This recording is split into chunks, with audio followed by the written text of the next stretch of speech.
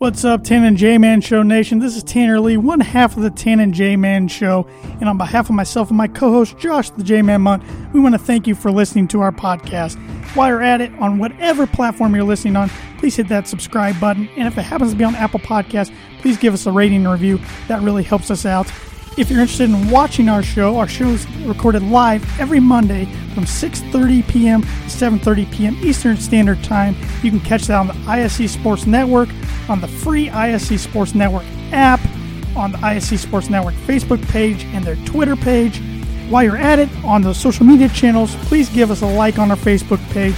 Please give us a follow on our Twitter and Instagram page at Tan and J-Man Show. And if you want to support our podcast and look great doing so, we have a merchandise store. You can go to any of our social media pages, click the link, click Tan and J-Man Show store, and you'll find whatever you're looking for. Short sleeve t-shirts, long sleeve t-shirts, coffee mugs, you name it, we got it. So thanks again for supporting the podcast. Now sit back, relax, and here comes another exciting brand new episode of the Tan and J-Man Show. We are back at it with another episode of the Tan and J-Man Show. Tanner is out in Denver where he watched Broncos get murdered yesterday by the Las Vegas Raiders. But sitting next to me is the smartest Lee I know. Yeah. Arik, Biggie, how you doing tonight? Doing well, J-Man. Doing well. You had a pretty good sports weekend. I did. Colts won. We'll probably talk about some of that. Yeah, I did not have a good sports weekend, which I've kind of come to expect at this point. Yeah. But the Tan and J-Man Show is brought to you by the Damn Landing. Whether you want an epic burger, hand-tossed pizza, hand-breaded tenderloin, seafood, craft beer, or a handcrafted cocktail, Damn Landing is the place to be. The Damn Landing is a bar and grill located on beautiful Lake Manitou, focused on freshness and quality. You can wash down their delicious food with one of their 16 beers on tap, including a constant rotation of today's best microbrews and domestic flavors, or a handcrafted cocktail made using fresh ingredients. Take in the fantastic views of Lake Manitou in their beer garden or outdoor bar area. Whether it be boats or wheels, the Damn Landing is the place to be, located at 1305 Ewing Road in Rochester. You have some trivia for me tonight? Josh, I have some trivia for you. All right, I'm a little nervous. This is the trivia master right here. I think 90% of the trivia questions Tanner gives me are from his father. Just the ones you can't get. Just the ones I can't get. All right. Well, this is very Josh-like. I think you'll know this. No, that's the kiss of death. Can you name me the all-time leader in postseason strikeouts? For a pitcher? Yes. Postseason strikeout, man. No.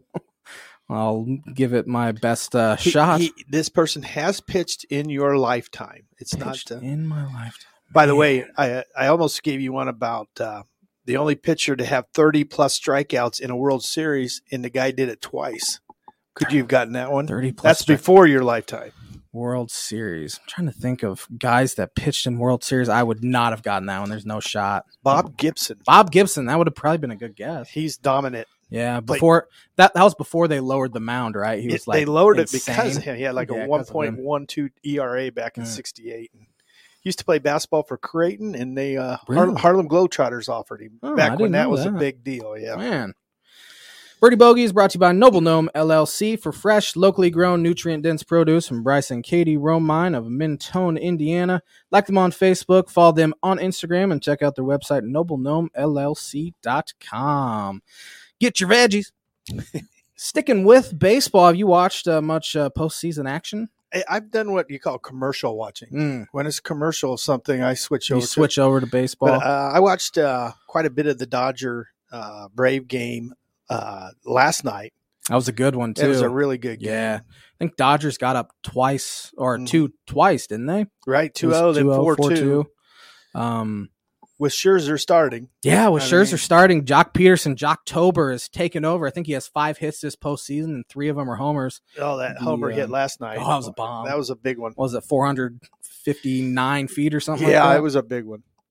The former Cubs are still playing pretty well. Chris Bryant has been eliminated, and so has Anthony Rizzo. But Jock Tober, I mean, you look at the Braves, and you look at their makeshift outfield that they had to pick up at the trade deadline once Ronald Acuna Jr. got hurt. They traded for Adam Duvall, who's been their primary center fielder. They gave up nothing for him, gave up essentially nothing for Jock Peterson, gave up Pablo Sandoval for Eddie Rosario, who had the game winner last night, and he's been kind of their leadoff guy. And they traded for Jorge Soler as well, another former Cub. Oh, yeah. Those are 4 guys that have been incredible contributors since the trade deadline, where they were, since the All-Star break, they were, I think, a half game behind the Cubs in their record, which is just ridiculous looking at where the Cubs ended up and where the Braves are now have a 2-game lead in the NLCS. You still, you think the Braves will close that one out? Well, I do now, but weren't they up on the Dodgers 2-0 last year too? I think it was 3-1. Yeah. And the Dodgers won 3 straight. Yeah.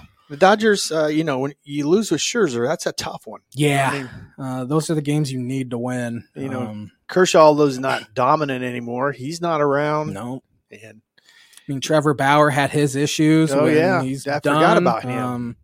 They've been going with an opener. I think in Game 5 of the NLDS, in Game 1, they pitched Corey Knebel, who's usually a back into the bullpen type. Mm-hmm. They used to have so much pitching depth, but I mean, you look at it, Dustin May, who was phenomenal the first month and a half for them in their rotation, arguably their best guy, he got hurt, and I think he might have had Tommy John surgery as well. And then you have Bauer, of course, and then Kershaw getting hurt. And they still somehow found a way to win 106 games, which is just ridiculous. I mean, it just shows that they are what the Yankees were back in the 90s. They just haven't won as much. Absolutely right. But I mean, it's tough to count them out even down 2 games and nothing. I would have said Dodgers in 5 before the series, but now it's they're just hoping to get it to a Game 7 and see what happens. And I mean, it was huge for the Braves to win those first 2, because now it's guaranteed to go back to Atlanta, where anything can happen. Dodgers are awfully tough at home. Wouldn't surprise me if the Dodgers win all 3 and they need to play at least a Game 6 in Atlanta, with Atlanta down 3-2. But I'm rooting for Atlanta. I think people are sick of the Dodgers. I know I am. Yeah. And then you look in the American League, there's 2 teams that have won a World Series within the last 5 years. 2 pretty unlikable, one very unlikable team in the Houston Astros, and then you have Boston out there. I think that's 1-1, isn't it? Yeah. I haven't followed that one as much. I don't like watching American League. Red Sox hit baseball. 2 grand slams in the first 2 innings on Saturday, I guess it was. Yeah, first time I think ever in a postseason game where 2 grand slams were hit by the same team. And if I read it right, this is Astros' 5th consecutive championship series in the ALCS. And if I read it right, the only 2 franchises that can match that in the live ball era, or since '68, I guess, were the A's in the 70s and the Braves. Oh, they're the only other 2 that's made 5 consecutive appearances. I know what the Cubs got to 3, didn't they? Yeah, Cubs got 15, 16, and 17. Didn't win a postseason series after that. Dodgers, I was thinking today, Dodgers have been to quite a few in a row, but remember they lost to the Nationals in 5 in the NLDS back in 2019. Astros, they have the best offense in baseball, great pitching staff. They didn't need to cheat, which is the frustrating thing because they win 95 games without it. But, I mean, you look, last year they went to the ALCS and they were terrible. They were 2 games under 500. And the only reason why they got in there is because of the expanded postseason. And they still probably should have beat the Houston Astros or the Tampa Bay Rays to go to the World Series last year under 500. Right.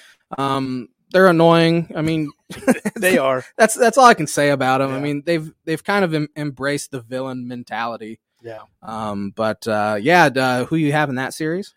Well, I'm going to go with the Red Sox, but I think some of America's, particularly some of the baseball people, would like to see a Dodgers Astros just to see what kind of retribution might be made by the Dodgers, because that's the one team fan base and stuff that has really got on Houston when they played early, because they cost them a World Series, supposedly. So, and I mean, Yu Darvish was kind of at the brunt of that too. He was the guy that that got absolutely shelled by Houston, and he thought his career was over with. And luckily, he kind of revived himself in Chicago. Right. But Freddie Freeman talks about the Houston Astros, how upset he was because one of his good friends, Chris Medlin, had a couple Tommy John surgeries. He missed like 3 straight years of baseball, and he finally worked his way back with the Kansas City Royals, I want to say, and his one start back in the major leagues after like 3 or 4 years off was against the Astros, and he gave up 11 runs in two innings, and he never pitched again. That's the kind of stuff that really pisses people off, essentially. Yeah. And especially a guy like Freddie Freeman, who he's one of the good guys. And Max Scherzer said, hands down, the best hitter he's ever faced, although he's really, really struggled so far. He had a string of 7 straight at-bats where he struck out to start the NLCS. He had only, I think his career-long streak was 5 straight at-bats, and that happened 2012, I want to say. So he's, I don't know, I mean, he hit that huge homer against Josh Hader to win the NLDS, and he hasn't done a whole lot since. No. But yeah, I mean, I think we have a real good shot to get 2 Game 7s, which those are the best things in sports. Right. But I mean, that's all I really have for baseball. The off season's coming. And, Cubs got a new GM, right? Cubs did get a new GM, Carter Hawkins from Yeah. Cleveland Indians. He was assistant GM. The Indians are one of the best organizations in baseball at developing pitching, especially starting pitching. I mean, you look at some of these guys. Shane Bieber was like a 4th-round pick out of, I want to say UC Davis or something like that. One of the California schools. He was not highly thought of, and then he turned into an ace. But they have a few other guys that weren't really heralded at all, and now they're aces for him, including Zach Plesac from Ball State. He was a 13th-round pick, and now he's a really good member of a Major League Baseball rotation.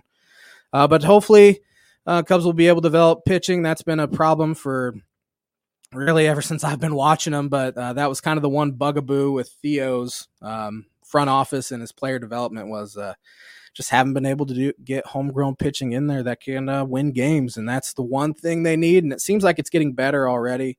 But hopefully this Carter Hawkins can bring a new voice to a front office that has had the same people in there for a long time, and it's not really working anymore. Right. But moving on to college football, you had a big week. Yeah, my and Tanner's, our Boilermakers, finally came up with a big win. I had a feeling before the game that it was going to happen. I wasn't. The point spread was 11.5, and I was pretty comfortable they could cover that, and not because Purdue's that great. This Iowa team is won exclusively on turnovers, right? And their offense is probably one of the 3 or 4 worst in the Big Ten. And, it worried me the very first play of the game. They threw a 5-yard crossing pattern. The guy took it for 40 yards. I thought, oh, jeez. But then, 3 plays later, their quarterback throws a pick. And Purdue actually dominated that game. Absolutely. They even had a play where one of the interesting rules in sports, when the guy dove for the end zone, the ball came out. And I knew it did. They signaled touchdown. And I just hope it didn't hit the pylon. It did. So Iowa got the ball at the 20, and I thought, being a Purdue fan, if anybody here is listening, a Purdue fan, they know what I'm talking about. Here it goes. So, the next 2 plays, the Iowa quarterback got sacked. They had to punt, and Purdue came down and scored anyway. So, yeah, they won a fairly convincing 24-7 game. For whatever reason, Jeff Brom has beaten Kirk Ferentz 4 out of 5 times, and David Bell has put up just ridiculous numbers against Iowa. Over 500 yards receiving in 3 games, right? 37 catches for about 580 and 5 touchdowns in 3 games. Before the season, Kirk Ferentz said he's one of the best receivers he's ever coached against, and why they tried to cover him man on man, I will have no idea. I mean, Purdue's other receivers are fine, but there's not it's not like Rondell Moore's on the other side. So, but it's also probably the best quarterback performance I've seen from a Purdue quarterback on the road in maybe my lifetime. And I was thinking today, since I became a student there, 37 years ago or whatever, they've had 6 NFL quarterbacks, and this little walk-on chubby kid from somewhere in Illinois, he put on a show. But like I said, Iowa at number 2 isn't like Ohio State. Right. Iowa's probably going to finish somewhere in that. They're still going to finish fairly high because they play the West from here on in. And the West Division of the Big Ten is just historically bad. It's insanely bad this year. It's embarrassing. I got to admit, Indiana's in the East, and they've played just a ridiculous schedule, and they've got Ohio State this week, and they still got to play Michigan.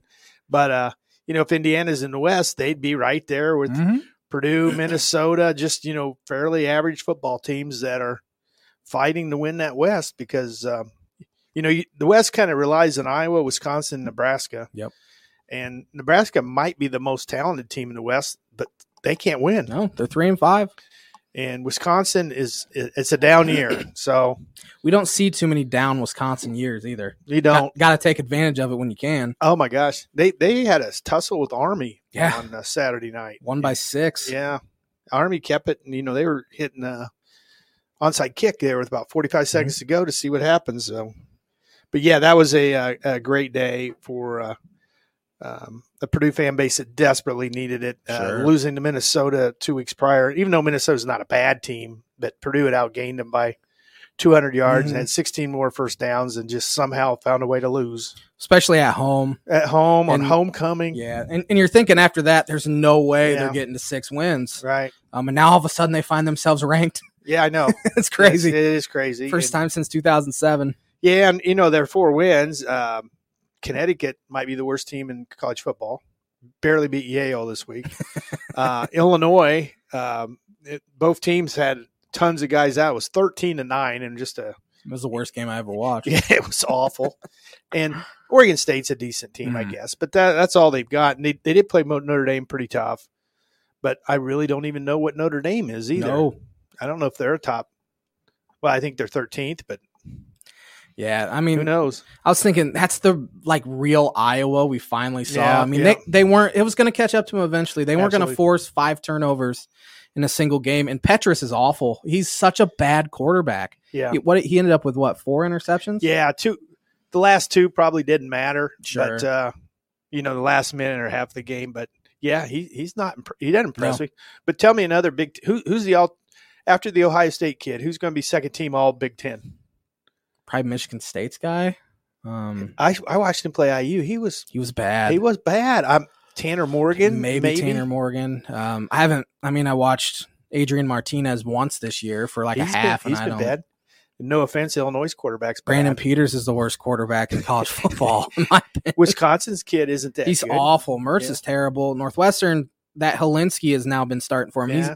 He's better than Hunter Johnson. Yeah, but so's about everybody else. Yeah. Penn State's quarterback's okay. He might end up being the second guy. He might be the second guy. I think Iowa's good, but they're not number 2. No, they're like a number 20. That's what I was thinking, 15 to 25 range. That's still an unbelievable road win, though. No, it's been forever. The Rob Henry team beat number 25 Northwestern on the road 12 years ago. I remember that. And Purdue has a reputation for beating number 1 or 2 teams unranked, but most of that was done against Notre Dame in the early 50s and 60s. It'd always be the second game of the year, and Notre Dame's always ranked in the top 10. Mm-hmm. So would Purdue would beat them, it'd be a notch under their – but that's also a bad thing because that means Purdue's never ranked. That's why, that's why there's not a god.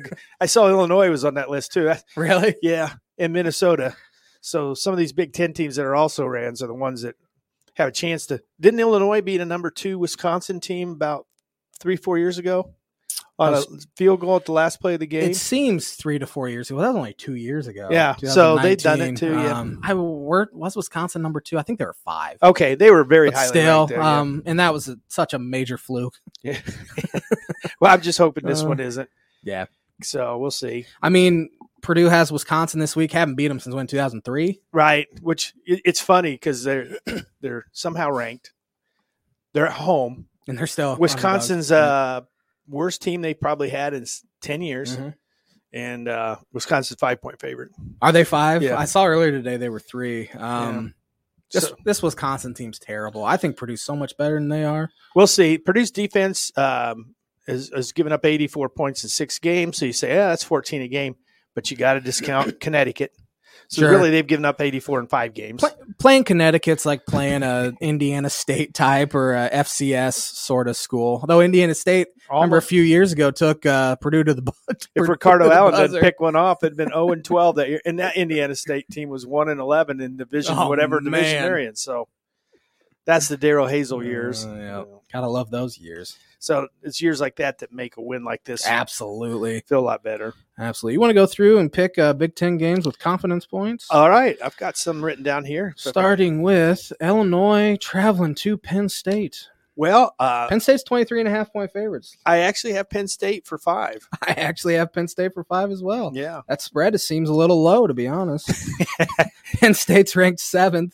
Yeah. I don't think Illinois is going to get a top 10. Coming off a loss, which they would have beaten Iowa if their quarterback hadn't got hurt. Is Clifford okay? I haven't heard a word about him. I don't know what happened to him either. Northwestern travels to Ann Arbor to face Michigan. I have Michigan for 4. I have Michigan for 3. Northwestern won't be able to score against them. Right. Wisconsin at number 25, Purdue. I think Ross-Ade will be rocking this Saturday. I do too. It is a sellout, and it's their only sellout of the year. I've got Purdue for 1, but I might be, sometimes you go with your heart over your head. But I also have Purdue for 1. I think they're quite a bit better than Wisconsin. Purdue, I think the shocking thing about Purdue, of course, their schedule has helped them not give up a bunch of points. Right. But their defense is so improved compared to the past few years. It is. That I just don't see Wisconsin being able to score enough. I mean, Wisconsin with Jim Leonard calling their defense, he's one of the hottest defensive coordinator, head coach sort of candidates in the country. I think it'll be a really low scoring, something like 21-17, but I think Purdue ultimately pulls it off. Yeah, it's if Wisconsin gets a lead and can just take their big offensive line and run it down their throats, then there's going to be some trouble. I mean, it's going to be a game of ball control, definitely. If Wisconsin has the ball a bunch, Purdue's defense might get worn down. Absolutely. But, I think Purdue will be able to move the ball against them. Maryland at Minnesota. I have Minnesota for 2.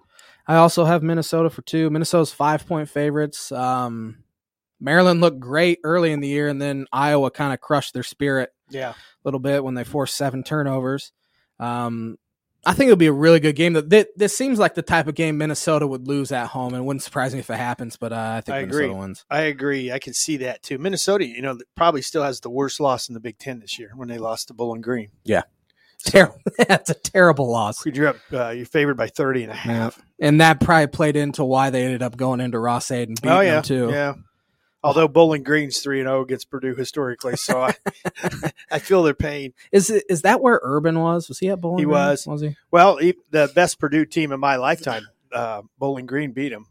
That's right. Was that Kyle the Orton? And they had 9 guys that ended up playing the NFL on defense. None of them were stars by any means, but they all made teams. You have that many guys on your defense that end up playing in the NFL. And you can't beat Bowling Green. Yeah. Ohio State at Indiana, only 5 games this week. Yeah, I had Ohio State for 3, but you obviously have them for 4. I have them for 4. Ohio State's 19.5-point favorites. I think they're starting to hit their stride too, and I think they're pretty clearly the best team in the conference at this point. They can score 45 on you in a heartbeat. It's just another Ohio State quarterback that's going to be a superstar, and C.J. Stroud. We're going to have to watch him for the next couple years. Yeah. And Indiana cannot score. Can't score, and I'm assuming Penix is out this week as well. And he had been playing very poorly this year, but Jack Tuttle the other day, because Michigan State to me is one of the confounding teams in the country because they're 7-0, but they, much like Iowa, do not feel like a top 15 team, but we'll see. Yeah, I completely agree. Going through here, some top 25 games. We have an interesting one here. 6-0 Oklahoma State, fresh off a win against Texas, travel to Ames to face Iowa State. Oh, boy. And you talk about a team that's kind of disappeared as the year went on. Although, what are they, 4-2 now? They're 4-2 now, and Iowa State's 7-point favorites against number 8. Really? Yeah. Well, I'm going to go with Oklahoma State, and I guess the upset. But yeah, that's a shocking upset because Oklahoma State is probably the second best team in Big 12. Well, then Oklahoma probably would like Oklahoma State to keep winning, even though it's an arch rival, just to have a big win at the end of the year. Mm-hmm. But, if Oklahoma runs the table, they're getting in because they're Oklahoma. Yeah. And, they switched quarterbacks to that. I don't remember his name. Is it Connor Williams? Yeah, it's something. Yeah, Spencer Rattler is replaced by I think it's Connor Williams. And he looked great against TCU on Saturday. Yeah. Yeah, I'm taking Iowa State, though. I think they get it done at home. They need a big win like this. They came into the year, I think, ranked 7th.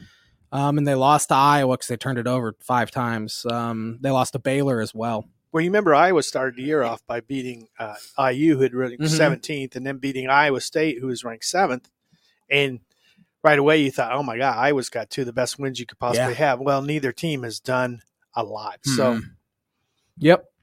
Number 10, Oregon traveling to the Rose Bowl to face UCLA. UCLA's 2.5-point favorites. UCLA's unranked. I'm going with UCLA, the old Chip Kelly Bowl. That is the old Chip Kelly Bowl.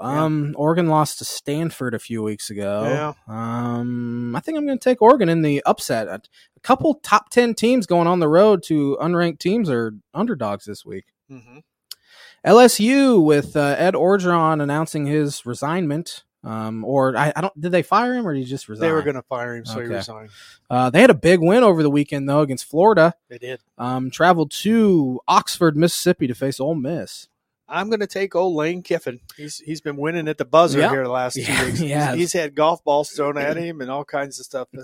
Those Tennessee Hilljacks, they don't mess around. They ain't happy. No. They ain't happy. I think Lane Kiffin is finally hitting his stride as a college football coach. USC hired him way too young. The Raiders hired him way too young. Now I think he's doing a pretty good job there in Ole Miss. You think he's got his eye on that LSU job? He might. Yeah, he might. He might just hop over to the other sideline on Saturday. Yeah. Unranked Clemson traveling to number 23 Pittsburgh. Yeah, I keep thinking, Clemson will start coming around. I actually watched some of their game Friday night against Syracuse. Clemson's not that good. They can't score. And that shocks me because that quarterback last year came in to play against Notre Dame and he looked phenomenal. I'm thinking, I don't know, this kid might be better than Trevor, but I don't think he is. No, they got shut out by Georgia. Of course, Georgia's shutting everyone out. Yeah. They got beat by Georgia Tech as well, and they couldn't score points. Kenny Pickett for Pittsburgh has thrown 21 touchdowns in 6 games this year. 1 pick. And only 1 interception? Yeah. I think I'm going to pick Pittsburgh in this one. Yeah, Pitt's due. I mean, for the ACC, it'd probably be a good deal, actually. Yeah. I mean, but it's not. Clemson's not a great team this year. No. UTSA, Texas San Antonio, who's 7-0, is ranked. They beat Illinois earlier in the year. Right. Traveling to Louisiana Tech. Is Illinois their best win? I mean, I don't even know who they play. I assume so. I mean, they're 7-0. Yeah. They played Lamar. They did win at Memphis. Okay, that's a pretty good win. They won at Western Kentucky. Which I saw play IU. It's 33-31. Yeah, they beat Western Kentucky 52-46, beat Memphis by 3. Okay. I'm not sure how good Memphis is this year. I think Memphis might be halfway decent. And now they're 4-3 and 7th in the America. But still, it's a pretty good road win. 3 pretty good road wins. Yeah, I'm going with UTSA. I completely agree. Louisiana Tech is 2-4. They used to be really good. Yeah. A former great rival here, USC traveling to Notre Dame this weekend. It's funny when they call that a rivalry. When I think of a rivalry game, it's when the two fan bases just hate each other. Yeah. Purdue, Indiana, Michigan State, you name it. Auburn, Alabama, Illinois, Missouri. But these fan bases don't even know each other.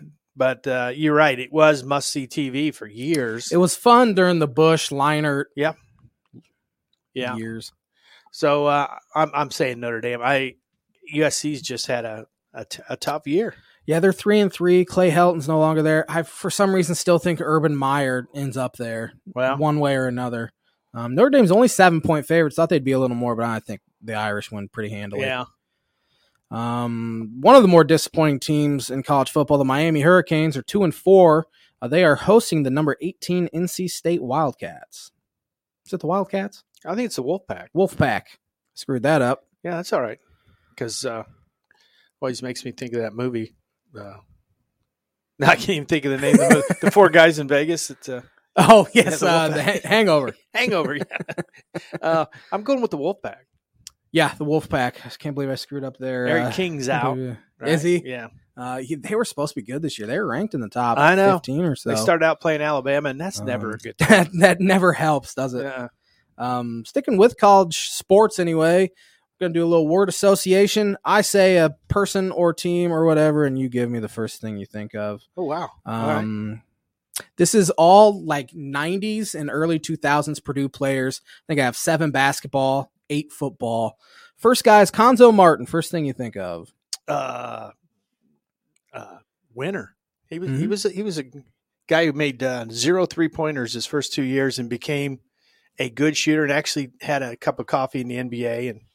And obviously Purdue needed him with Glenn Robinson and not much else. And Konzo became a good. He just seemed like a winner. I tell you what, I can't stand him now. I know you don't. Illinois cannot beat him for some reason. I think this is the year they should. Fine, of course, last year was the year they should have beat him too, but this year should be the year. Number 2, Glenn Robinson. He remains the best basketball player I've ever seen at Purdue. And you can say anywhere, but rarely does anybody average 30 and 10. Right. And he did that. I mean, that's like Kevin Durant at Texas, and he did it a couple years too. He did, and he went up and beat Michigan to win the Big Ten title, and they had Howard and Rose and all those. It was the year after Weber, but he was on his own. Konzo was okay, but he was a stud. Brad Miller. Probably the most underappreciated Purdue player of my lifetime. He ended up being a 2-time NBA All-Star. He was kind of a hack, but I mean, he grew up bringing the ball up the floor. He was a guard, and then he grew 8 inches his freshman year. And the Purdue crowd never liked him because he had all these whiny facial expressions and stuff. But I remember Katie, when they got against the press, they could give it to him, man-to-man press, and he could bring it up on their center, even though they didn't have a good point guard. So he went to 3 Sweet 16s. I mean, he was a good player. You just don't ever think of him. Brian Cardinal. Yeah, he was, hated by the rest of the league. His wasn't his dad like the trainer at Illinois? He dreamed of going to Illinois, and then he ended up going undefeated against Illinois. Of course he did. 9-0 in his 4 years. Was that during the whole was it Deion Thomas scandal at Illinois? Did that kind of hinder? I think it was. Was it after that? Lou Henson actually was nearing the end at that time, but his dad was the trainer. He wanted to play there. It's just he wasn't offered, and he became that happens. He played so in the NBA much 11 too. years. Yeah. I mean, he was a long time. Yeah, Willie Dean. He was explosive. He led the Big Ten in scoring. He never met a shot he didn't like, but he was a little bit like Carson Edwards. I was going to say kind of like Carson Edwards. Kenny Lowe. Great defender, nice guy. We when Tanner was little, we'd go to the Gene Cady basketball school, and Kenny Lowe was always the nicest kid out there. So, final basketball one, Carl Landry. He's undervalued. He played on a terrible Purdue team, and then he luckily got a knee injury his 4th game of his senior year. Him and David Teague both sit out, and then they came back, and Matt Painter got him to the second round of the NCAA tournament. So I always think of those two guys as bringing the program back, kind of.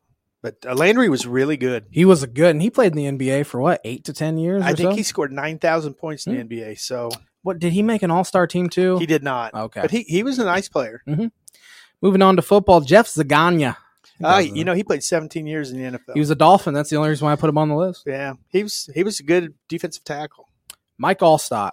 He's obviously the best running back in my lifetime at Purdue, and they had nothing else. And I remember he had 270 yards on IU middle of the 3rd quarter, and the school record was 280 some, and they took him out because they were up so big. But yeah, Allstott, he was a beast. Matt Light. He blocked for Breeze and stuff. Probably the best lineman Purdue's ever had. I don't know a lot about linemen, but don't either. He's been lucky he played with Breeze in college and Brady in the pros. Vinny Sutherland. I still see him around. He's nothing but a troublemaker on campus over these. I think he had 2 NFL catches with the San Francisco 49ers, but he was white lightning. They had the bubble screen, and he'd just catch that thing. And, he's one of those kids you play with in the playground in 3rd and 4th grade that didn't have a brain in his head. He'd run straight into you. That was Vinny Sutherland. Roosevelt Colvin. Yeah, he's maybe one of the best defensive linemen, and then he ended up becoming a linebacker in the pros. And he was kind of that 3-4 outside linebacker, wasn't he? Yeah, and his daughter now is key on the volleyball team, and his son is now ranked 80th, and Purdue signed him or committed him. He's going to be a junior in high school, and he wasn't even in the top 50. Now he's number 80, and they think Yeah, he was even offered to go into that one money league now that they got high school kids. Oh, but yeah. obviously they don't need the money because Roosevelt played in the Right. NFL for What is that? The overtime? Is that the overtime league or something like that? They recruited him already as just coming out of his sophomore year. But John Standiford. yeah, he was efficient. He got a taste of NFL action too. Still, yeah, he was a good player. Stu Schweigert. Yeah, he was all-time leading interception guy until Ricardo Allen came along. But he was a big get for them. He had won the 100-meter state championship in Michigan over Charlie Rogers, who went to Michigan State, became number 2 pick for the Lions. But he never became an NFL star. Made it to the Raiders for 4 or 5 years. Last one here, Taylor Stubblefield. Yeah, he's Penn State's receiver coach now. Really? Yeah, I didn't know that. Yeah, he had one of my most memorable plays at Purdue. He caught a 97-yard touchdown from Kyle Orton at Notre Dame Stadium last time Purdue won at Notre Dame. It's been a lifetime ago, but yeah, those are good memories. You could have named a lot worse athletes than the ones you just named. I've been through Andrew Ford and Chris Hardish. And I've never even heard of those guys. Oh, no. I could name you a bunch that played for Hazel, too. Word Association is brought to you by the Rhett Lee Attorney at Law. That's all I got for you. I couldn't find the reads that Tanner had for them, so I apologize. But if you have if you have some issues, go contact Rhett Lee Attorney at Law. Yep. Moving on to on this day in 1924, Harold Red Grange's finest college football game where he had 4 long touchdown runs. The Galloping Ghost. Galloping Ghost. Yes. The Iceman from Wheaton, Illinois, too. That was his other nickname? Yeah. Never heard that one. Let's see. On this day in not a whole lot of good ones. Have a bunch of Olympics. Really? In October. Well, Mexico City Olympics in '68 was in October. Yep. Then that's the Olympics. 1974 Chicago Bull Nate Thurmond becomes the first NBA player to complete a quadruple double. He had 22 points, 14 rebounds, 13 assists, and 12 blocks. That's a good game. That's a pretty good game. Yeah. He's from Bowling Green. Really? Oh, yeah. Oh, speaking of Bowling Green. Yeah. On this day in 1992, the first non-American team to win a baseball World Series game as the Blue Jays beat the Atlanta Braves 5-4. Is that the year before Joe Hunter hit one off Mitch Williams? Yeah. Not Joe Hunter. Joe Carter. Joe Carter. 2 ex-Cubs, by the way, Mitch and Joe. Yeah, wild thing. Yeah. And who'd they trade Joe Carter for? They got Sutcliffe, didn't they? Wasn't it Mel Hall and Joe Carter for Sutcliffe? To Cleveland, right? Yeah, it was actually a great trade at the time. And then Joe Carter became a very good player. Sutcliffe ended up winning the Cy Young in '84, didn't he? 16-1. 2009, Tom Brady throws 5 second-quarter touchdowns against the Tennessee Titans, which was an NFL record for one quarter. If I remember correctly, in that game, it was snowing like mad in October. It was like 59-0. Yeah, 59-0 in the snow. Mm-hmm. Man, this is a terrible one. On this day in 2012, Tigers beat the Yankees in the ALCS to win the series. They swept the Yankees that year, and then they ended up getting swept by the San Francisco Giants. Oh, yeah. On this day in 2013, in the NLCS, the Cardinals beat the Dodgers 4-2, and the Cardinals end up losing to the Boston Red Sox, I think in 6 games. But that's going to do it for On This Day. All right. Which is brought to you by, let me find it here, Proformer Print House. For all your printing needs, go to Proforma Print House. There we go. Okay. That's all I got for On This Day. Moving on to the NFL, do you have 3 winners and 3 losers? I do. I wrote those down. Now I got to see what I wrote down. You want to start with the winners? Yes. My first one's kind of odd, but I'm going to say Aaron Rodgers and the Green Bay Packers, and not just because they beat the Bears. Mm-hmm. But I think he made some fans of the hip hop crowd and stuff just by what he did to the Chicago faithful. Uh-huh. It might be the last time he plays at Soldier Field as a Packer, and I think he wanted to let him know. I've always owned you. I mean, he wasn't wrong. No, when you're 22 and 5 now. Yeah. But he one of the reasons I said that is now Green Bay is done with 4 road games. They played 4 road games in their first 6, and but so is Arizona. Which is 6-0. They're 6-0. So Because, to me, Green Bay is really kind of an average team with two great players. Yeah, Devontae Adams. But they've already won that division. Yeah. I mean, the Lions are out of it. Well, the Bears are 3-3 and the Vikings are 3-3, but neither one of them even start to scare you. They won't beat Green Bay at all. No. One of my winners is the Arizona Cardinals, 6-0, going into Cleveland and blowing them out. I didn't know they'd played 4 road games already. I think they're the class of the NFC at this point. They really are, and they were one of mine too. The only really bad game they played, Minnesota had a shot to beat them, and the kid missed a 37-yarder. Yeah. And they weren't real impressive against, who was it, San Francisco a week or two ago? Yeah. But they also proved they can win ugly. When you can, which is huge because they put up a ton of points, and you just think they're going to outscore people. But the fact that they can win ugly, I mean, they have a great defense. Their defense is forcing turnovers. Chandler Jones might be the best pass rusher in the NFL. No one even talks about him. He didn't even play yesterday. He didn't even play yesterday? Well, he had COVID. They still have J.J. Watt. Who made an impact yesterday. Yeah. He put Baker's shoulder back in the That's right. That's right. back out of socket, so to speak. Who's your other winner? My third winner was actually Baltimore. They've been winning by the skin of their teeth all year. And, I could go into that Colts game Monday. Oh, yes. I thought Frank Reich – the Baltimore couldn't stop the Colts. And they got down around the 20 with 4 minutes to go, and they ran it 3 times, went to kick a field goal, and they got it blocked. And then Baltimore scores too quick, and Colts come right back down there and have like a 45-yarder, and he missed it. And then once Lamar got the ball in overtime, you knew it was over. I mean, he just ate the Colts up the last quarter and a half. He got hot. I think he had 3 incompletions in the second half in overtime. And they probably dropped him. They probably did. He's turned into a really good passing quarterback, too. He's the most electric player I may have ever seen. He's who people thought Michael Vick was, and he's so much better than Vick ever was. Yeah, and he seems to be a humble kid. I mean, it's hard not to like Lamar Jackson. Yeah. But, my gosh, he reminds – the only thing I can remember is when Reggie Bush was playing college. He seemed to be just so much better than everybody. That's kind of what Lamar feels like. Sure. I don't know how you stop him. How do you replicate that in practice? You don't. Yeah. I mean, I remember last time, or the only time the Dolphins have faced Lamar Jackson happened to be Brian Flores' first game, and they won 59-0, I think. And Lamar threw 5 touchdowns. I think he did it in the first half, and he ran for 1. Yeah. It's just like, how do you stop him? There's nothing you can do to stop him. I mean, they lost. Who'd they lose to? It was week 1, wasn't it? Yeah, I was trying to think who they lost to too. They beat the Lions on a 66-yard field goal. They beat the Chiefs in week 2. Down 11, and they came back and won. The Colts, they were down 19, came back and won. It might end up catching up with them. Yeah. But I mean, they keep winning now. One of my winners, Minnesota Vikings, just to get to 3-3, going on the road to Carolina, who's now dropped, I think, 3 in a row. Yeah.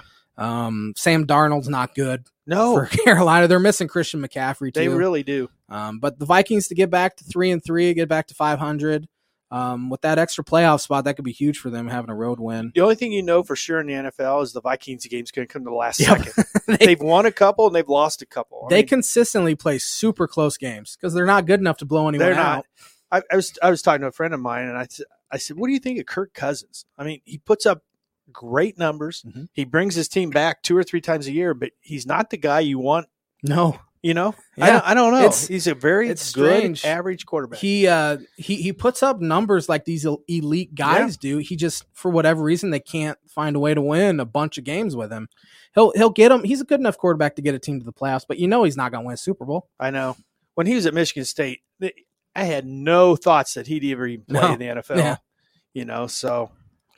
There's a couple Michigan State guys that ended up doing that where you thought no shot. Brian Hoyer's played for 14 years now or something. Was that Slayton or whatever was on the Cardinals, the backup forever? Slater?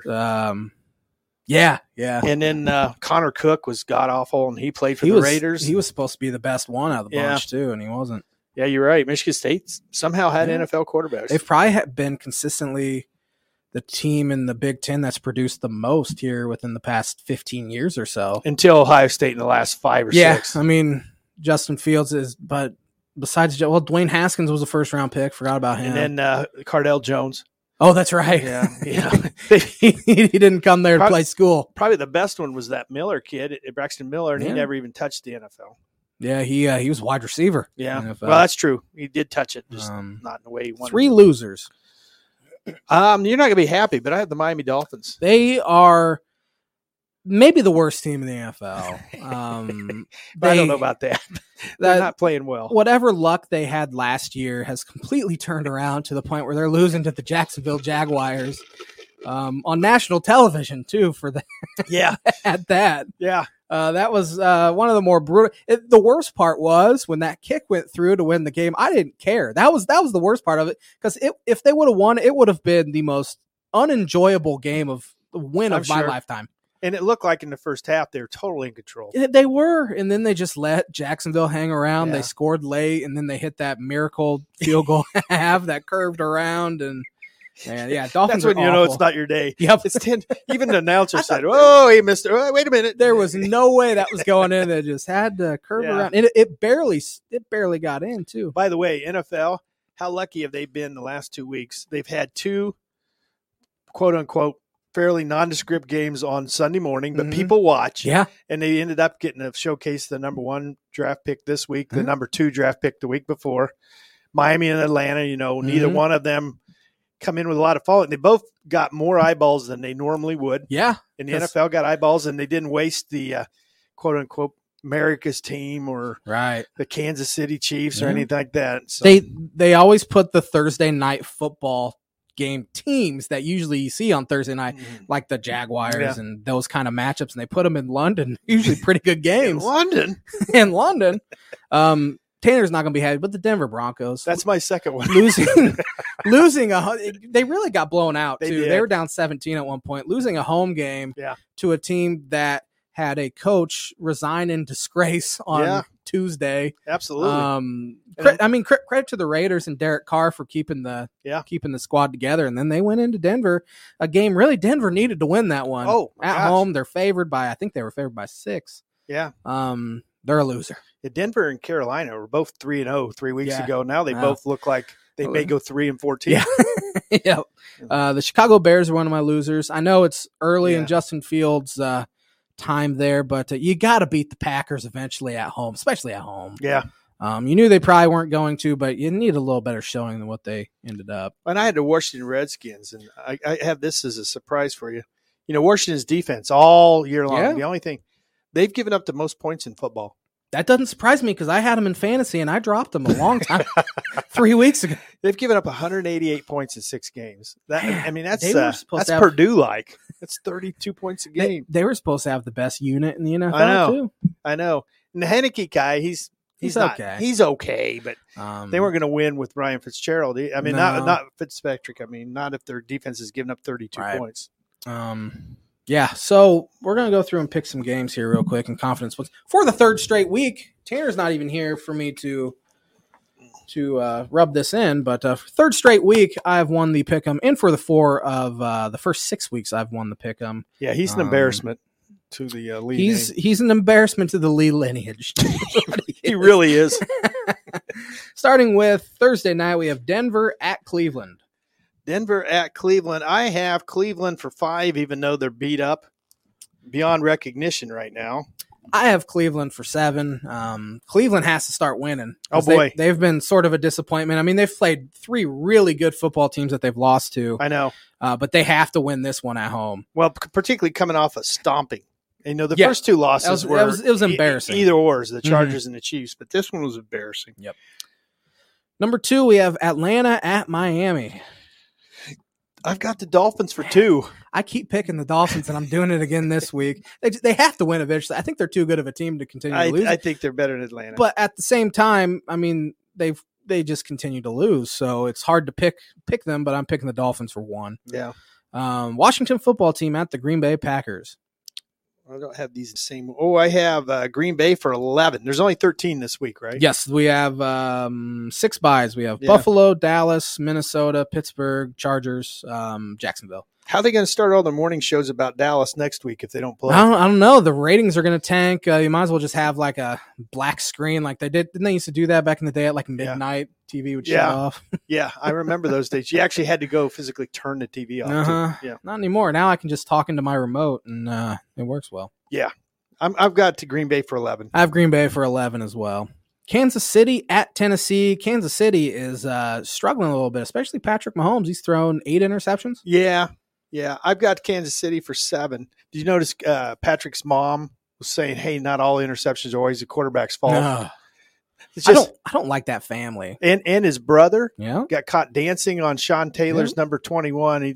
I think it's purely an accident. I'm sure it was, but at the same time, have a little bit of awareness of what's going on around you. That was just colossally stupid. Yeah, that's not good. He's a TikTok star, and he.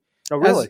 So all he does is dance, though. He has millions of followers on TikTok, and he dances at every NFL stadium. He goes to every single game, dances at every NFL stadium, and he's turned into a major distraction for the Kansas City Chiefs. Somebody needs to say, Patrick, just have your brother stay home this week, please. Let's not do that this week. I actually have the Tennessee Titans winning. Really? Yeah, at home. I have it for 2 confidence points. I have Tennessee winning tonight against Buffalo as Do well. you? They beat Buffalo by 20-some last year. Yeah, killed them. I remember that. It was a Tuesday night game, if I remember correctly. Just murdered them. And we have the New York Jets at the New England Patriots. I got the Patriots for 8. I also have the Patriots for 8. New England lost a heartbreaker. 0-4 at home. That's crazy. And if they're at home again this week, that'll be 5 of their first 7. They're going to have to go on the road a bunch. But I don't know. They're done. Yeah. I mean, they're 2-4. They're not winning the division. No one besides Buffalo. But they played Tampa Bay and Dallas, 2 of the best teams. Right to the wire. I mean, they're kind of good. It's interesting. I think Mac Jones is going to be a very good quarterback. He's super accurate. I don't really have a comparison for him because he's just one of those accurate kind of quarterbacks. Doesn't have a strong arm, smart, not mobile whatsoever. But he's just he's a winner. He reminds me of Bob Greasy from the early 70s. Bringing that style of quarterback play back. Yeah. Carolina at the New York Giants. I have New England for 8 as well. I don't know if I said that. Carolina at New York Giants. I got Carolina for 1, but I think they're both terrible. I do too. Carolina won those first 3 games. I know. They've kind of awoken. The Giants, though, all 3 of their receivers, they're starting to both their tackles, their running back are all out. I mean, they're just and I thought Daniel Jones played fine the first 5 games. He played awful yesterday. I mean, and the coach kept running a quarterback sneak when he just came off a concussion. Man. I mean, my God. Yeah, I don't know if Joe Judge lasts there much longer. Yeah, the Giants are disarray, and this is the only game they have a chance to win because after that it's Tampa Bay. Oh, man. It's ridiculous. They've had Cowboys and the Rams the last 2 weeks. They got Tampa Bay next week and somebody else that's good the next week. So, yeah, they're not very good. No, they got I almost feel bad for Daniel Jones. I do. I like him, but he had only had 2 turnovers in the first 5 games, and one was a Hail Mary, and then yesterday he had 4. So I can't, it came back. Yeah. I have Carolina for 5. Okay. Cincinnati at Baltimore. Cincinnati 4-2. They keep on winning. I know. I've got Baltimore, though. They're kind of in a groove right now. I've got Baltimore for 9. I have Baltimore for 9 as well. Yeah. We're kind of on the same wavelength here. I just think, if Cincinnati wins this, I think people will really start to believe in them. Absolutely. And they had the Packers. They had 2 kicks to win it. Should have beaten the Packers. Their kicker thought he made the field goal in overtime, and it hooked. Yeah. The anti-Jacksonville kick yesterday. I have Baltimore for 9. Philadelphia at the Vegas Raiders. I got the Vegas Raiders for 6. I have the Vegas Raiders for 6 as well. Man, I could see Vegas losing this one, though. It's just they're up and down. I mean, they won those first 3, then they lose 2, and then they bounce back. But I don't know if I'm a true believer in them. Derek Carr might be the most underrated player in the league. He's pretty darn good. Yeah, he's pretty good. You can win with him. Yep. Detroit Lions, maybe the worst team in the NFL, travel to Los Angeles to face the Rams. I got the Rams for 13. I have the Rams for 12. It's going to be a whooping. I hope Jared Goff plays well. Although I see Dan Campbell called him out of all his play. This week he says, Goff's got to play better. And I'm like, man. Detroit, the first 5 games, they were in like 3 or 4 of them till the bitter end. But yesterday, you wonder if they can come back after getting shellacked. Matthew Stafford's going to want to put up 16. He's going to put up a lot of points. And Goff is too, but he's not got it. Stafford says playing the Lions is just like another game. It's not. No. He can continue to say that, but it's going to mean a heck of a lot more than it does. Yeah. Than he's saying it does. I've got an interesting stat on Stafford if we have time at the end. But, you can say right now we have time. Well, there's a thing called, I just saw it when I was looking at QBRs today. It's called PAA. And it's how much quarterback plays above the level of the average quarterback. Interesting. It's kind of like a war for baseball. Yeah. There's 7 guys that are above a 7. Stafford's at 18.5. Wow. Mahomes 17.6. Allen 15.1. Brady 14.5. Lamar's 13. Herbert's 12.9. And Kyler's 12.7. There isn't another one until you get to 7. Wow. And that's David Carr, Dak, and Aaron Rodgers are all in that 6-7. On the meantime, Goff is minus 19. Zach Wilson's minus 18. Oh, boy. And Justin Fields is minus 17.8. Man, I'd never heard that stat. Is I hadn't like either. But ESPN stat or? Yeah, if you look under stats and then you look under QBR and they have all these different things that establish it. Okay. So I'm thinking, but you think about the guys that you'd want, those 7. Of course, you'd also want Dak and Rodgers. But you can't, I mean, all 7 of them are having great years. Yeah. And they're just right around league average or so? Yeah, league average would be 0. Oh, it's 0. Okay. These other guys are all above 12, and then you go clear down to 7 to get to the others. So anyway, I thought that was interesting. That is interesting. I mean, Stafford's been putting on a show. Yeah. I have Cooper Kupp on my fantasy team, and he's been, gosh. he's been tearing it up. Yeah. Yeah. Houston at Arizona. Yeah, I got Arizona at 12. I have Arizona for 13. Houston's bad. The They're Lions bad. are bad, but I think Houston's worse. Yeah. I mean, they won that first game against Jacksonville, but I don't see them winning another one. No. You know, the Colts had to be disappointed, only be up a touchdown yesterday at half. You have to be sweating bullets. But And they ended up Davis Mills, I mean, he's he's he's just a fill-in. Bears at Tampa Bay. Yeah, I got Tampa for 10. I have Tampa for 10. I think they blow them out. The Indianapolis Colts travel to San Francisco. My heart wants the Colts, but I got San Francisco for 3. You don't know who's going to play quarterback for them. No, they said Jimmy Garoppolo was supposed to practice this week. Yeah. Trey Lance did not look good in his one start. No. He reminds me a lot of Kaepernick, the build, the speed. Yeah. I actually have the Colts for 3. This will actually be the J-Man's Book of Prediction of the Week. Screwed that up. But I have the Colts winning that one. I think Colts are starting to hit their stride a little bit as well. I mean, they beat a bad Dolphins team and then a bad Houston team. Yeah. But they were right there with Baltimore, and it was nice for them to bounce back after that heartbreaking loss. But J-Man's Book of Prediction of the Week brought to you by Indiana Farm Bureau Insurance Agent Travis Watching for life, home, auto, renters, business, workers' comp, and farm insurance. Contact Travis at 219-869-4561. His email is travis.watching@infb.com. Before we go any further, this episode is also brought to you by Circle 15 Golf. It's a brand focused on bringing tour quality products and experience to the everyday golfer. Built on 25 years of tour experience, featuring the Genesis glove, the most durable and comfortable glove available in the patented Glove Hub, the first and only glove humidor on the market. Find them at circle15golf.com. We have our final game here, the New Orleans Saints at the Seattle Seahawks. I'm going New Orleans just because I think Jameis is better than Geno. I agree, but I got for 4. But I'm taking the Seahawks for 4. Yeah, I think Jameis is quite a bit better, but something about the 12th man, although it hasn't been all that friendly to them. Seattle got tough yesterday in the second half. They just started running the ball down Pittsburgh's throat. So yeah. That's going to do it for our pick'em. NBA starts this week. I don't know if we have a whole lot of time to talk NBA because we only have 3 minutes left. But hit me with that trivia question before we go. Okay. My question was, who has the most strikeouts in postseason history by the pitcher? What pitcher? He's pitched in our lifetime. Yep. Is he still playing? I can't imagine he's still pitching. Well, you have a 3-stroke lead. I can't really give you that. No, you can't give me a hint. I don't deserve a hint. Roger Clemens. That is incorrect. It's kind of a shocker and why I use it. It's Clayton Kershaw. Really? 204 strikeouts in his career. He's also got 13 wins, which is the 5th most in postseason history. But you got to think the Dodgers have played a lot of playoff games. So some of these guys that, like Bob Gibson, it was just World Series and nothing. I also thought it was interesting that the pitcher that has the lowest ERA with more than 40 innings pitched in postseason history is that Jansen. That's the reliever for the Kenley Dodgers. Jansen? Of course, he gave up a run on his one pitch last night. It didn't count to him. Did they call that an error? No, they called it a hit. Oh, they did? Yeah. I mean, that was a rocket. Yeah. Yeah, Kenley Jansen's been great in the postseason. Mo Rivera had an ERA of barely above 1. Yeah. John Lester has a great postseason ERA. Remember Madison Bumgarner's postseason in 2014? It seemed like he was pitching every single game. Well, I can't remember my years, but Oral Hershiser had one like that for the Dodgers too. 88? Before you guys were born.